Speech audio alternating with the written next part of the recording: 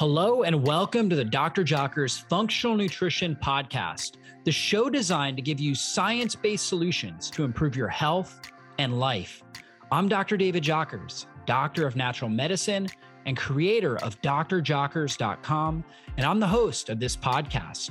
I'm here to tell you that your body was created to heal itself, and on this show, we focus on strategies you can apply today to heal and function at your best.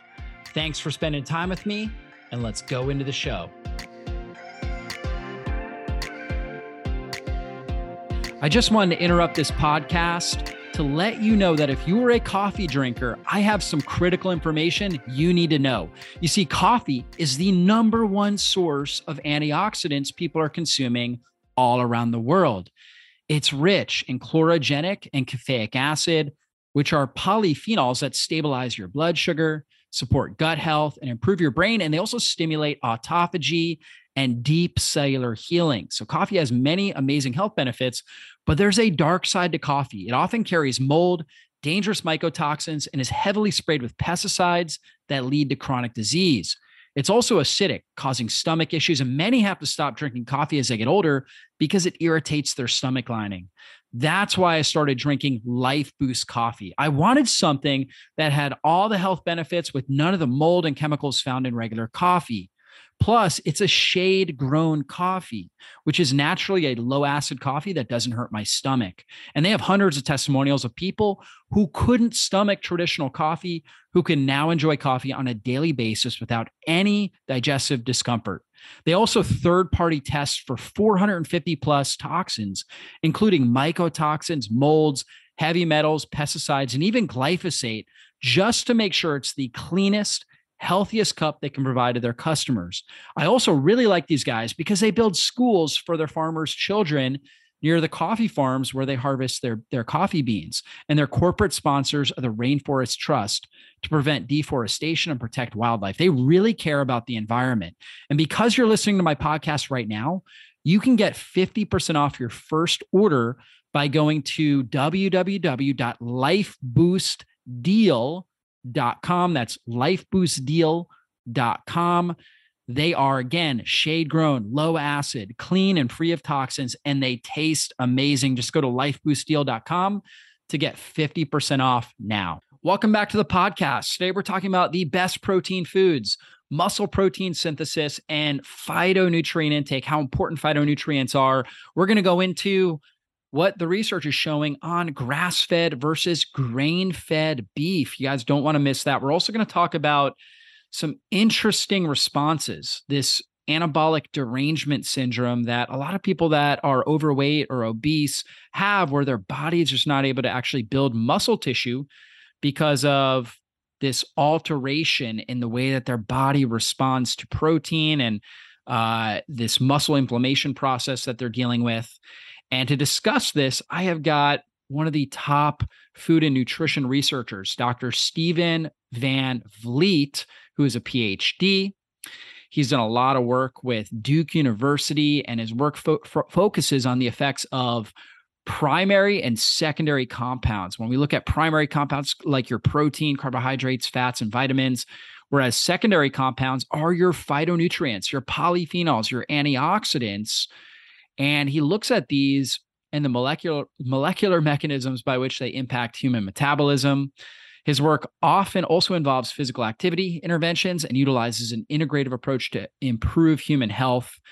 And he performs clinical and translational studies to evaluate the effects of whole food ingestion and physical activity interventions on body composition, physical function, inflammation, insulin action, and intracellular signaling pathways involved in regulating muscle mass with advancing age. His work has been published in the American Journal of Clinical Nutrition, the Journal of Nutrition, and the Journal of Physiology. You can see his published studies, and they're open access, so you can actually read through the whole studies. Just go to stevenvanvliet.com, and we'll have his link in our show notes, so you can check that out. But this is a really fascinating interview. You guys are going to love this information. If you are, a health nerd, nutrition nerd like me, you're going to geek out on this. This is really good stuff. And if you haven't left us a review, now is the time to do that. Leave us a 5-star review on Apple iTunes. That helps us reach more people and impact more lives with this message. Thanks so much for doing that. Thank you for being a part of our community. And let's go into the show. Well, Dr. Steven Van Vliet, welcome to the podcast. Thanks so much for having me, David. Pleasure to be here. Absolutely. Well, let's talk about what the day in the life looks like for a human nutrition researcher. What does your day start like? Are you doing intermittent fasting? What do your meals look like? Let's talk a little bit about that. Great. Yeah. So usually my day starts early in the morning, usually around 6 a.m. or so. Either go to the gym in the morning to lift weights. And then after that, there's a lot of research participants that are coming. Usually blood draws start around 7:30 or so. So the morning is usually filled with blood draws or placing IVs for our nutrition studies. Usually there's some sort of repeated blood sampling involved in those protocols. Usually those end at around 10, 11 or so. It's when we're done with that. Then usually either working on the computer for a bit, emails and grant writing. There's a lot of time spent, manuscript writing, or being in the wet lab, helping students with analysis, a lot of sample preparation. We do a lot of food metabolomics work in our lab, meaning that we study food samples that we get from various farms and various stores and practices. So those all need to be processed, extracted. We look at fatty acids in those, phytochemicals, amino acids, and various other nutritional compounds. So that's usually how my day is spent. And then I try to usually stop work at around 5 or so. Then dinner with my family and maybe a little bit of reading. And I'm usually in bed by 8:30. So I go to bed early. Yeah, you got a busy day there. You're starting your weightlifting, you're hitting the gym early, hitting the weights. What are you typically eating throughout the day? What does your nutrition usually look like? Yeah, it's usually 3 meals, very high protein. So I might have usually work out faster than in the morning. Yeah. So get up and maybe have some caffeine or something like that, just to give me weight. Yeah, that's right. And then have a big breakfast afterwards. Usually some sourdough bread with some. I'm Dutch, so I like liverwurst. So usually some liverwurst with some eggs on sourdough bread with a bunch of different vegetables. And then after that, I'll have lunch. Usually some potatoes, some rice with some fish or meat, and again a bunch of vegetables. And then dinner is usually not that many carbohydrates. It's a little bit more higher fat dinner. So I might have some cheese or maybe some fatty fish or some meat, and maybe like a dessert with some nut butters or things like that that I like to eat. So it's 3 meals a day. Usually around, lift weights over 100, 160, 170 grams of protein. Carbohydrates around my workout, a little bit more higher fat at my nightly meal. And a lot of whole foods, I should say. And also a lot of fruits and vegetables, I would say. I consume, I think, about 3 to 4 pounds of fruits and vegetables combined a day. Wow, so. Yeah, you're getting your phytonutrients in that way.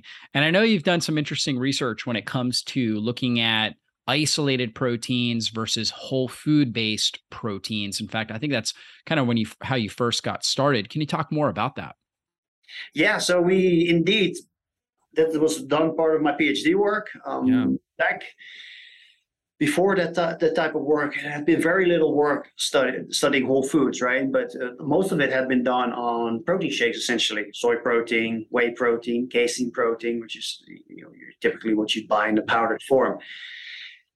Now, apart from some athletes, right, and even athletes get the majority of their daily protein from whole food sources, but there had been surprisingly little work done on whole food sources. So we did a series of studies which involved profiling beef, involved profiling milk, whole eggs, egg whites. And one of the surprising things that we found is that yes, amino acids are important in dictating the response, but the quote unquote bioactive compounds that are within whole food sources, and bioactive compounds can be vitamins, minerals, but also the thousands of, phytochemicals, peptides, microRNAs, you name it, sort of the gray matter or the dark matter of nutrition that was also impacting those responses, we think.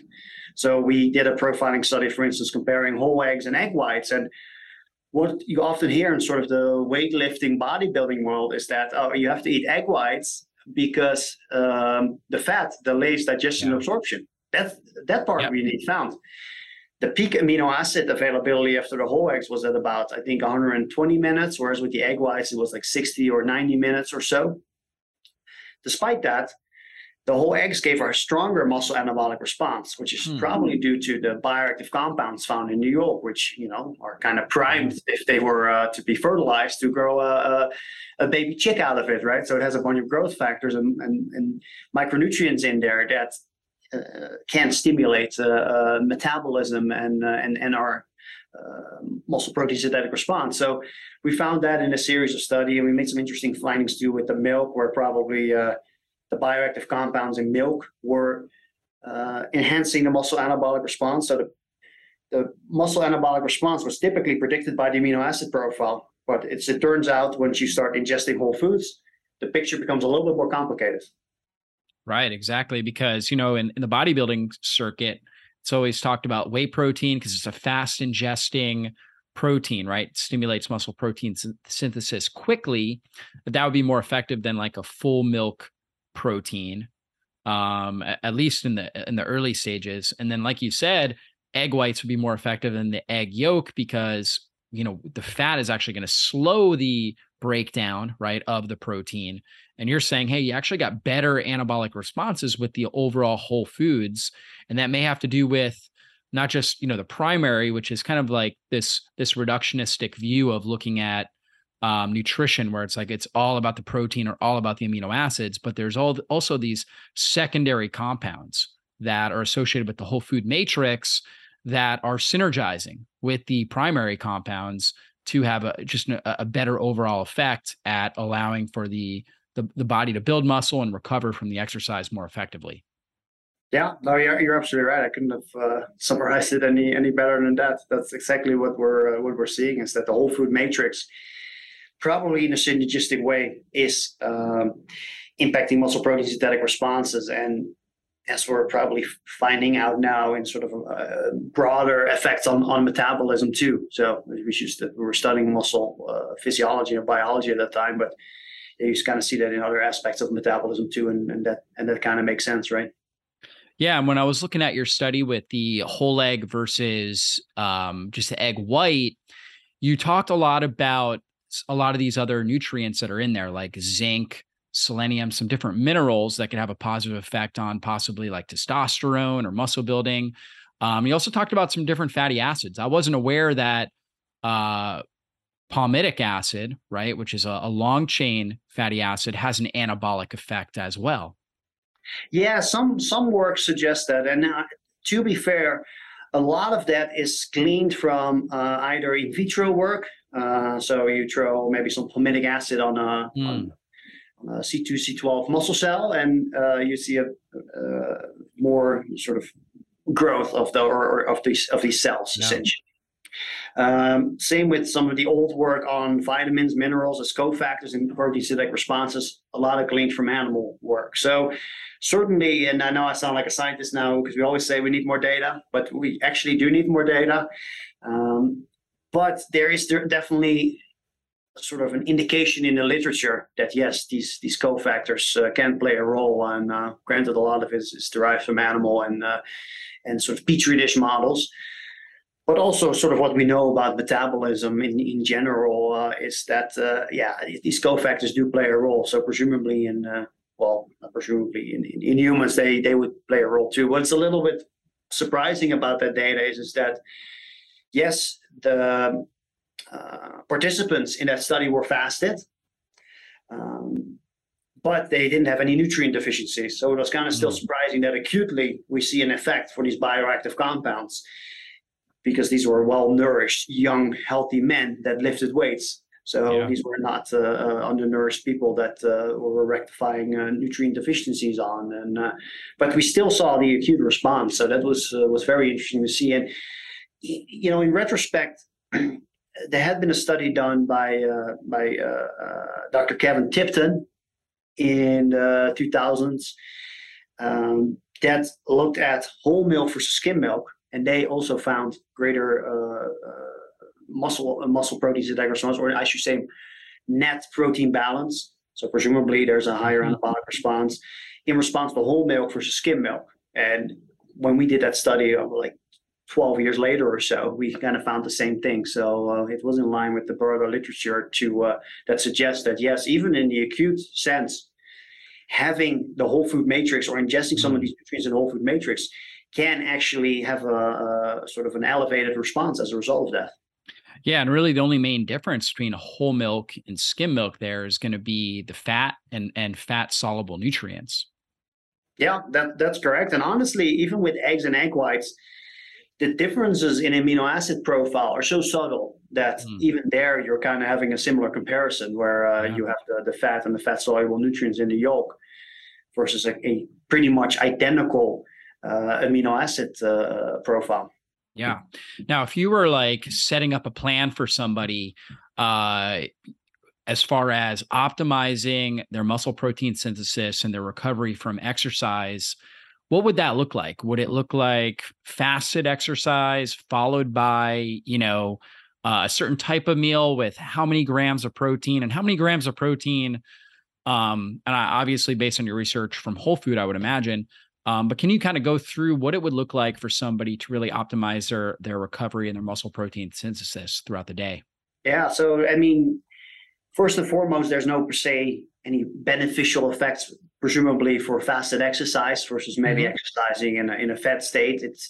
I think the main thing is work it into your schedule as best as you can. For me personally, doing that at 6 a.m. is good because there's little emails and phone calls that I get. So kind of quiet me time. So it just works best for my schedule. And the afternoon is always less predictable, or the night.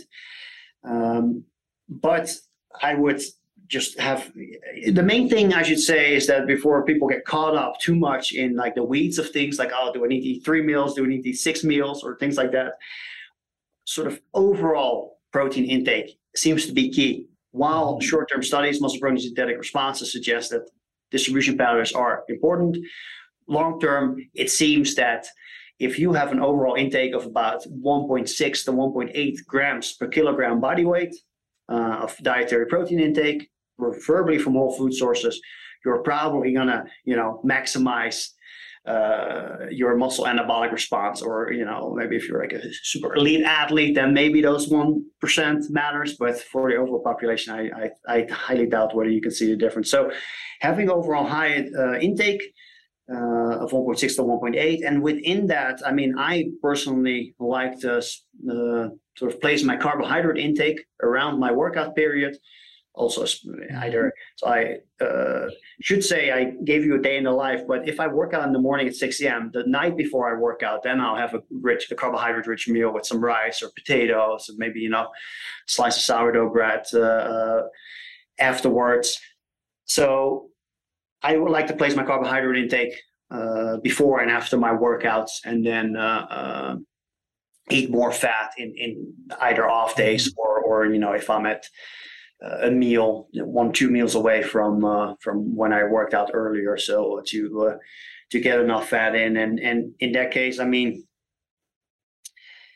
I think it's also important there that the average American has a low intake of omega-3 fatty acids, particularly DHA and EPA. So focus on fatty fish. Also, pasture-raised livestock products can contribute. And for me, honestly, and that's also kind of what I'm used to growing up doing, is I take a tablespoon of cod liver oil a day, which provides me about 2.5 grams of omega-3 fatty acids. And there's definitely some work to suggest that omega-3 fatty acids do play a role in elevating the muscle protein synthetic response. And so I'd say focus on that as well when you can. And but yeah, there's such great variation amongst people, right? That some people might do well on sort of a ketogenic diet. Even personally, if I don't eat enough carbohydrates, I could tell that I just missed that little bit of oomph in the workout, right? It's just like it's 5% decrease in performance that I've noticed when I don't eat a lot of carbohydrates. But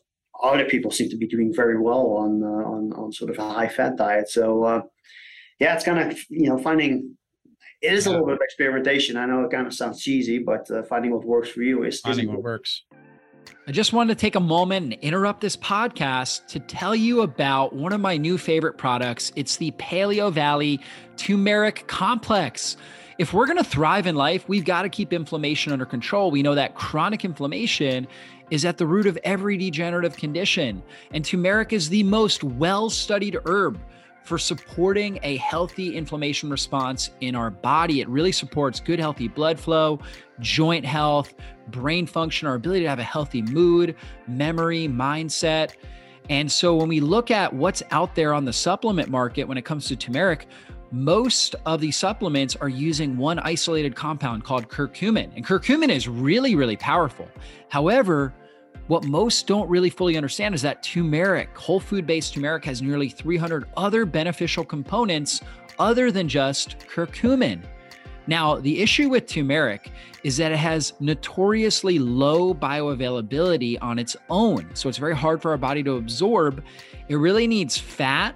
And also warming herbs really help support the absorption. You think about like a curry, for example, this famous Indian dish, they've got a lot of turmeric in there. That's why it's kind of orange colored, but it's usually in a coconut milk base, and it has warming herbs like black pepper, ginger, different things like that in there, cloves. And so Paleo Valley, this is what they did with their turmeric complex. They put in coconut oil, they put in black pepper. The combination there has been shown to increase the absorption of all the different compounds in the turmeric by 2,000%. So they've dramatically increased the absorption level there. And they added in organic ginger, rosemary, and cloves, which are warming herbs that really support digestion, help you fully pull out as much of the nutrient value out of the turmeric as possible. These herbs also are great for supporting healthy inflammation, the immune system. They're great for the brain, and they're also great for blood sugar stability. So they're all in the Paleo Valley Turmeric Complex. And guys, you can save 15% off this product by going to paleovalley.com/drjockers and using the coupon code JOCKERS at checkout. That will save you 15% off your order. If you want to thrive in life, you've got to keep inflammation under control. Paleo Valley Turmeric Complex is really the best supplement out there for helping support a good inflammation process and allowing you to live at your best. So try it out today. Now, you talked about omega-3s having an anabolic effect. Do you think this has to do with perhaps reducing overall inflammation? I know in some of your research, you've found that people that are overweight or obese have kind of a muscle anabolic derangement where they're not able to go through a healthy pattern of muscle protein synthesis. And one of the mechanisms is because of muscle inflammation in their muscle. So do you think omega-3s, their anabolic effect, would it be mostly credited to improving insulin sensitivity and reducing inflammation in the muscle tissue? Yeah, I think those are certainly part of it. There has been some suggestion from, another thing is mTOR can DHA can activate the mTOR pathway, which is a major muscle anabolic pathway. So it acts as a signaling molecule too, DHA. There has been some work suggesting, and I think this is a little bit more controversial, I'm not 100% convinced yet, that you have a greater incorporation of DHA and EPA into the membrane, the cell membrane. So you have what's called greater fluidity. So it allows for more nutrient transfer. I think that part is a little bit, I'd say, a little less clear now, but that's part of it. But yes, inflammation, I'd say, dampening chronic systemic inflammation. And for when it comes to individuals that are overweight or have obesity, I think here's the issue that we're looking at is that, and we saw this in chronic kidney disease patients too, they also have increased protein breakdown. So they are also breaking down their muscle at a higher rate. You have branched chain amino acids, which are major anabolic signaling molecules, constantly becoming released in the muscle-free pool. So they are sort of constantly stimulating the mTOR pathway, and as a result, it becomes kind of desensitized. It is almost like you constantly have high insulin levels, right, in your blood. Then you have a decreased sensitivity in the muscle too. The insulin receptor becomes worn out. And I think the same thing is happening with sort of the muscle anabolic pathways, because you're constantly stimulating it because of breakdown. And then by the time you're eating, there's a reduced sensitivity, because there is definitely work to suggest that sort of these going down, these oscillations between high and low amino acid availability keeps you sensitive, not unlike when you have chronically elevated insulin and glucose all the time, right? You lose sensitivity then. So we're seeing kind of the same thing with amino acids, and that's why, these elevated branch chains in individuals with obesity is probably limiting their muscle anabolic response. So, and in that case, restoring it, easier said than done, but the main way to improve your health, you see that with anyone, right? Irrespective of diet, just losing weight will improve your health greatly in that sense. For sure, and reducing inflammation. And so, what you mentioned, I just want to go back to that, is that people that are overweight, obese, they are constantly going through muscle protein breakdown, right? So they're kind of in a catabolic state that's releasing branched chain amino acids. Now, normally the branched chain amino acids would turn them into more of an anabolic state, but because kind of like how they have insulin resistance, where their cells are not responding to the message of insulin bringing nutrients into the cell, their muscle tissue is not responding to the mTOR signaling, because the branched chain amino acids stimulate the mTOR pathway to grow and go through the process of muscle protein synthesis. So they're irresponsive to that. So they're kind of in this pattern of mTOR resistance, basically, as well as insulin resistance. Yeah, no, I think that's a fair statement. Yeah, That's interesting. That's what's going on, and that's also why individuals have sort of elevated branched chain amino acids with obesity, and then as a result, some suggestions have been made that BCAAs now cause obesity, but I think that's a wrong statement. It's sort of the result of obesity, but having dietary intake then of BCAAs is not causing obesity. I think that's sort of the sort of a misrepresentation that sort of start to lead its own life in the literature. Would you say that the BCAAs are more of a byproduct of chronic muscle inflammation? Yeah, it could be inflammation. I'm sure that will play a role too. It's essentially, there's just a reduced sort of catabolism, or as an increased muscle protein catabolism as a result. The BCAAs are not metabolized, so they're just circulating in high amounts, and then I can understand that people then make the jump. Wow, people with obesity have high levels of circulating BCAAs, therefore BCAAs cause obesity, right? It's kind of like the story of it also always reminds me of TMAO, right? Is TMAO a cause of metabolic disease, or is it the result of metabolic disease, right? And that's kind of the same way. If you have a disease state, you have high elevating levels of TMAO. Does that mean that if you have a transient rise in TMAO as a result of eating maybe meat or fish or other things like that, right? Whether that is causing metabolic disease? Clearly, fish is not causing metabolic disease. I think we can all agree upon that, despite resulting in high levels of TMAO. TMAO is, just for my audience, is basically like a byproduct of choline metabolism. Choline is such a powerful nutrient. We need it for all of our cell membranes. We have the phospholipid bilayer of every cell membrane. Choline plays a really important role with that, with our brain, so many different things. And a lot of people are actually choline deficient.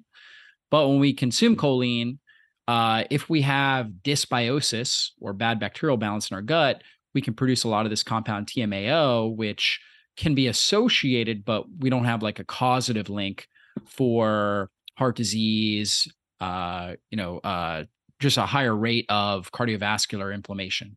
Yeah, I'd say that's a fair statement. That's kind of my view on it too. And it's usually a lot of the nutrients can have dual relationship, where depending on the state that you're in, it might indicate whether you have issues with metabolism, or it might just indicate you have a higher dietary intake that is not an issue. And another thing is that popped to mind when you said that is hypuric acid.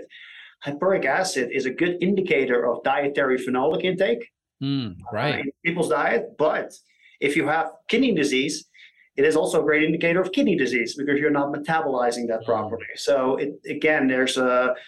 that's why with certain biomarkers, there is always a need for interpretation. If you have a high fruit vegetable intake, I expect to have higher hyporic acid circulating in your body. If you have chronic kidney disease, you also have higher hyporic acid, but it doesn't mean hyporic acid is causing healthy people to get kidney disease. It's just if people have no other indicators of kidney disease and high fruit vegetable intake, then it's like, okay, hyporic acid indicates that. So there's always a little bit of like nuance, nuance in it, and in interpretation and understanding of metabolism, so that you make a fair assessment of what's going on. Yeah, for sure. Now, going back to the idea of building muscle tissue, right? Is there a certain period of time, like after exercise, where somebody's going to get the best muscle protein synthesis? Should they be consuming, a certain amount of protein, in a certain period of time right after their exercise, or can they delay it for a few hours? Will that impact their, their muscle protein synthesis? Yeah. So it's sort of like a barn door. It's open for several hours, probably 24 hours. So it's not like you have to drink a protein shake before you hit the showers. Otherwise, your muscles will fall off. That's what they teach in the bodybuilding magazines. That's what they teach in the bodybuilding magazines. Yeah, no, you can take a shower and cook up your meal at home, and in an hour and a half later, you're perfectly fine.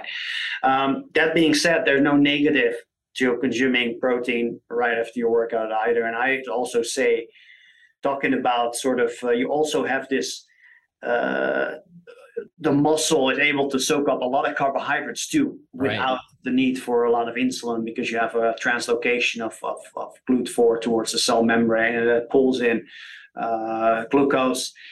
And normally you need more insulin for doing that. But now, as a result of contraction, you have this increased sensitivity. So I'd say, talking about the importance of protein, yes, but also talking about the importance of ingesting carbohydrates at that time, and doing so without the need for insulin, I'd say is a very good thing. So, and we know that in general, right, high carbohydrate intake, if we have to paint with broad strokes, is that typically is resulting in better performance, having higher glycogen levels, especially like, those last few reps, for instance.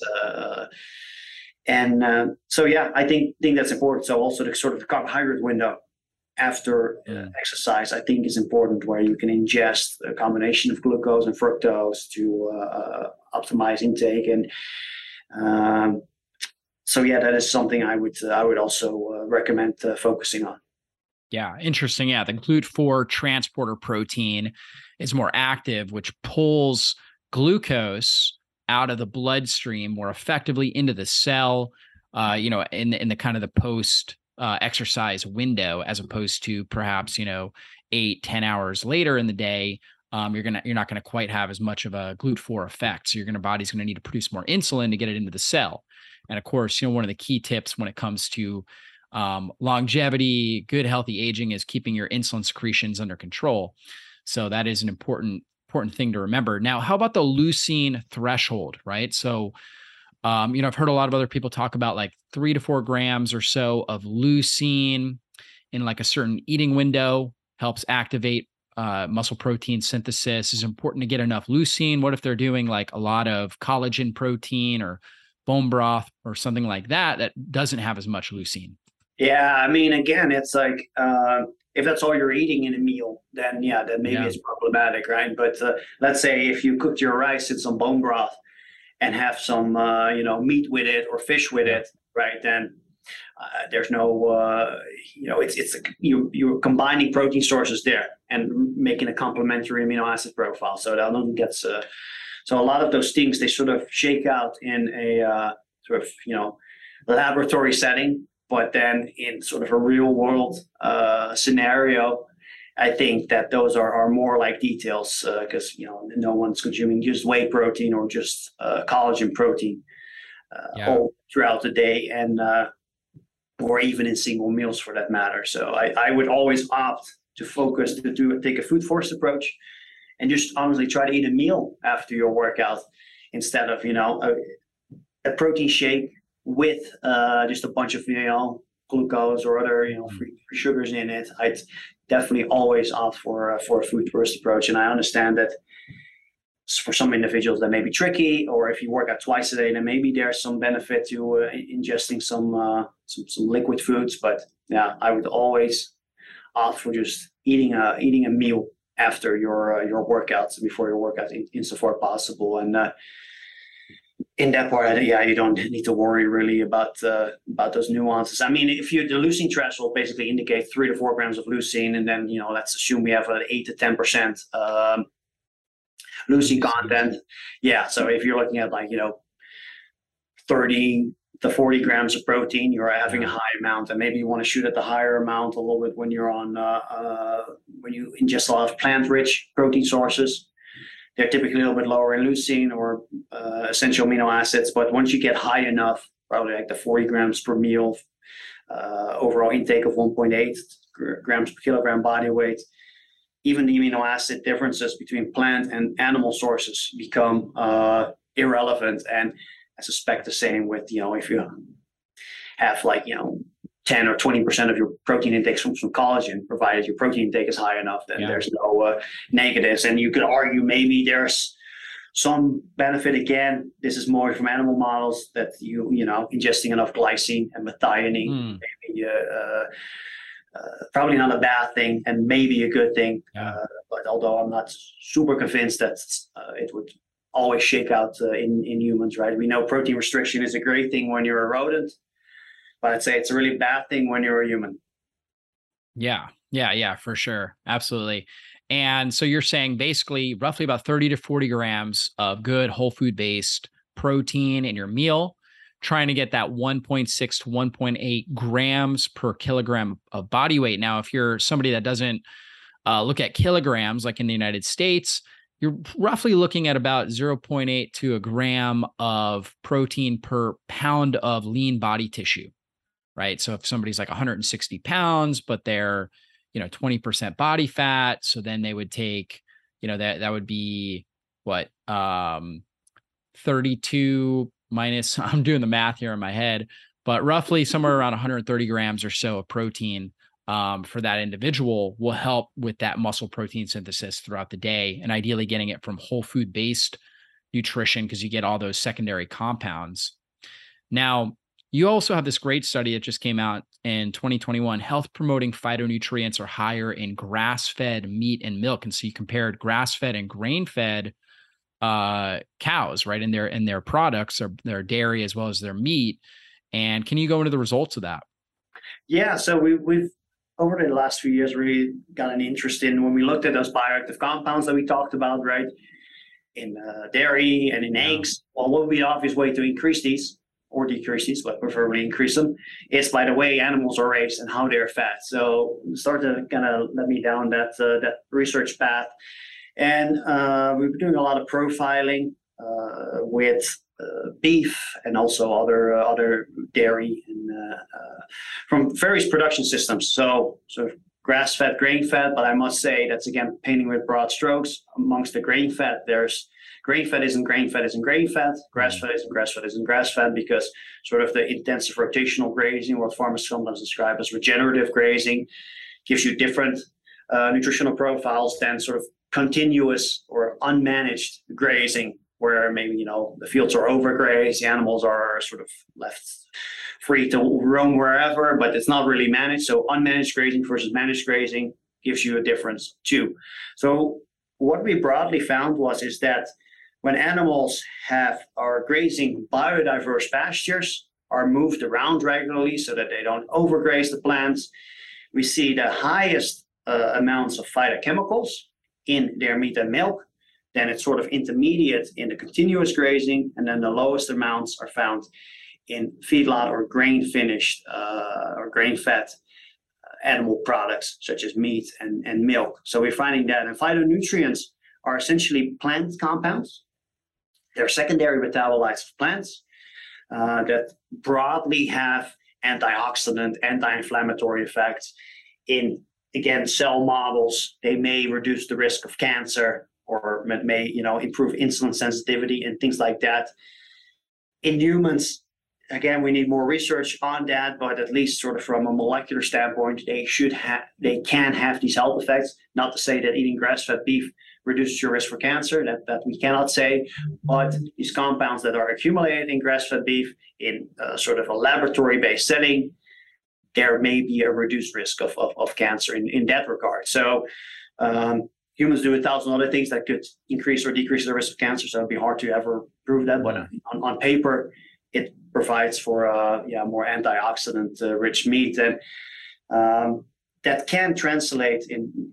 Whether that will translate into a health effect, that's something we're studying right now in various randomized controlled trials, because it certainly looks more nutrient dense on paper. And but I think the unique part of that also is that yes, direct consumption of plants will be the main source of phytochemicals in the human diet, but animals can consume vegetation that you and I cannot consume, certain grasses, certain forbs, with medicinal properties that if we would eat those, we cannot digest them. But when the animal consumes them and low amounts or get incorporated into their meat and milk, that's a way for us to access those nutrients in a safe manner. And how are you measuring those? Which ones are you looking at? Like omega-3 fats, conjugated linoleic acid? Are you looking at vitamin A levels, vitamin E? Which ones in particular are you seeing? Yeah, well, all of the above. We do a lot of fatty acid profiling, which is impacted by the forages, because grasses contain alpha-linoleic acid, which is the precursor to DHA, EPA, and DPA, the omega-3 fatty acids. So we're measuring these things. CLA, we're measuring those too. But we're also using metabolomics approach to look at phytochemicals, and these could be things like chlorogenic acid, which is found rich in coffee as well. Right. Also get incorporated. Very good for insulin sensitivity, blood sugar stability. Yeah, it's powerful polyphenol. Yep. So you're finding that in the meat and the dairy. Yeah, you're finding it in the meat, and then quinic acid, it'd be quercetin, it'd be some of the compounds you find in green teas. We're measuring catechins. Yeah, catechins, indeed. We're measuring catechins. We're measuring stachydrine and homostachydrine, which are again often found in forages that could have potential anti-inflammatory effects. We're measuring a wide variety of terpenes as well, which can have medicinal properties. Yeah. So those terpenes are very adaptogenic. So a lot of adaptogens, ashwagandha, things like that have terpenes, which are theoretically thought to almost kind of act like a thermostat in our body, where they help kind of balance our physiology based on our stress levels, our sleep, things like that, to help give us more energy and more resilience. So very interesting.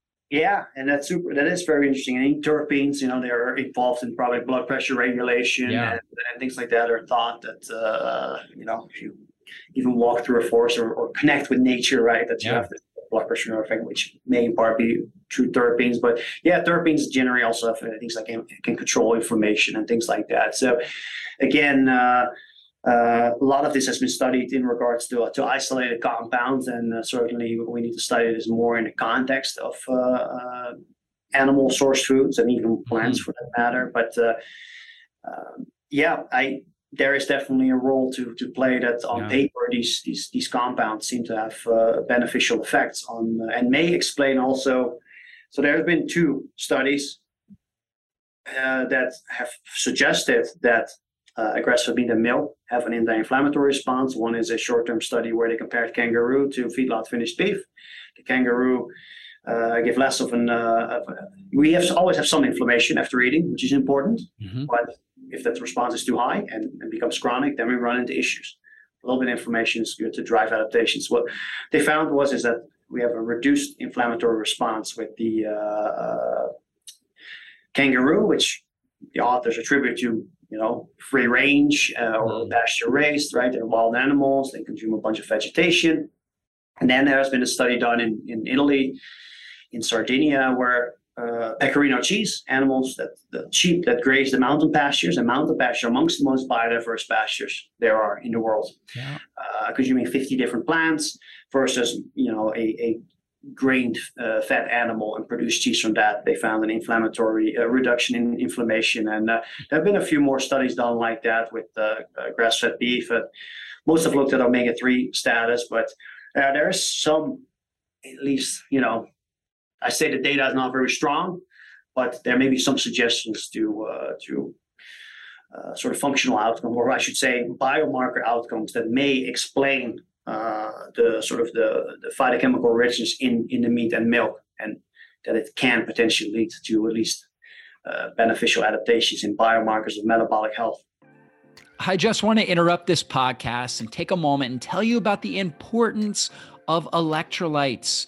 We all need electrolytes in order to produce energy, in order for our nervous system to function well on a daily basis. And most people are just not getting enough electrolytes, especially when they start on a low carb, ketogenic style diet, or if they're doing intermittent fasting. And this is because when you go on a low carb diet, or if you're practicing fasting, you get a big drop in insulin. And insulin's job is to actually cause you to retain sodium and other electrolytes.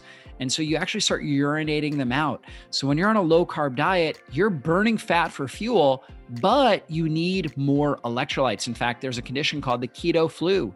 And this is where people feel really bad when they start on a low carb keto style diet, or if they start doing intermittent fasting and they don't have the electrolytes to support them. This is why I'm a huge fan of LMNT. It's LMNT. It's the name of the company. And they contain a science-backed electrolyte ratio.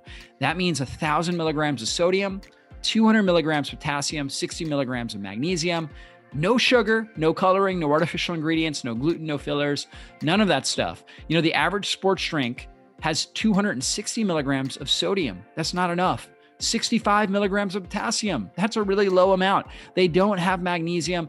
And the average sports drink has 29 grams of sugar. That's going to spike your blood sugar and your insulin levels. LMNT, again, has 1,000 milligrams of sodium, 200 milligrams of potassium, and 60 milligrams of magnesium. No sugar. It's flavored with stevia. And right now, as a member of our community, LMNT has a very special offer for you. You can get a free sample pack of 7 different packets of each flavor. They have great flavors: citrus, raspberry, watermelon, orange, again, all flavored with stevia, all natural sweeteners, not going to impact your blood sugar. They also have an unflavored. So if you're not into that, or if you don't do well with stevia, you get the unflavored as well. But you can get the sample pack now for free, and you only cover the cost of shipping, which is roughly $5. Just go to the site, DrinkLMNT, so drinklmnt.com/drjockers. Again, that's drinklmnt.com/drjockers to get your free sample pack of LMNT. Again, LMNT is a healthy alternative to sugary electrolyte drinks. Each grab-and-go stick pack replaces essential electrolytes with no sugar, no coloring, no artificial ingredients, or any other junk. Guys, try this out. You're going to see a big jump in your energy and your performance. I mean, if you're a high-level athlete, you need electrolytes. Try this out today. Well, that's really interesting. And I'm so glad that you're doing this research. I mean, honestly, this is really cutting-edge stuff because, again, most of the time people are just looking at, primary nutrients, and there's not that much difference, when it comes to protein levels. I mean, there's probably no difference really in protein when it comes to grain-fed, grass-fed. Maybe a little bit more fat in the grain-fed than the grass-fed. It tends to be a little bit leaner. But a lot of these primary nutrients are similar. But when you're looking at these secondary compounds, that's really going to make a difference. It's, or at least that's what we're trying to find out. Is that going to really make a difference in somebody's health, right? In a human health, but we're seeing differences there with the amount of these secondary compounds. And also what you mentioned there's a lot of different ranges between, grass-fed, right? And then very biodiverse kind of free range animals that are able to eat a diverse amount of pasture and different greens and things like that, as opposed to like one type of grass and that's it. Yeah, no, correct. And you see that clearly in the data too, is that having visited many of these farms, doing a lot of field research, the ones that use these agroecological, or, to the layman, probably more known as regenerative principles the proper term is probably agroecology, where it's sort of nature-based solutions to farming. The farmers that adopt those approaches, they typically have an omega-6 to 3 ratio of close to, 1 to 1, or 1.5 to 1. A lower ratio is typically considered better because it has more omega-3s. So you see that in those farmers that do these practices, you definitely see, and you see also the highest amounts of phytochemicals in their meat. And farmers that maybe, overgraze a little bit or don't have as much plant diversity, they're don't have as much omega-3s and also not as much phytochemicals. And what's super interesting also, though, and it also tells you how hard it gets, if you sort of source from the overall grass-fed beef supply chain from your grocery store, maybe we've sampled some grass-fed beef from there, and it looks like grain-fed beef, their omega-6 to 3 ratio. So either whoever they're sourcing from, and it's hard when you're an aggregator and you source from 300 farms to control all the farms. But anyway, some of them look like feedlot finished beef, or sometimes even a little bit higher, where I'm looking at the data, I'm like, you're not just feeding grass, you're feeding grains. It must be, because that's the only explanation I have. Because a lot of times if it says grass fed, they can still grain finish. I've heard that there's a difference between 100% grass fed and just like putting grass fed on there, because they may have like early in their life been on grass, but then they grain finished them over the last 90 days to kind of fatten them up. Yeah, I mean, typically most cattle start on grass and then are finished in a feedlot for 3 to 4 months. I mean, there are some exceptions where maybe dairy steers, maybe grain fed they're pretty much their entire life after they're weaned from their mothers. But anyway, that is true.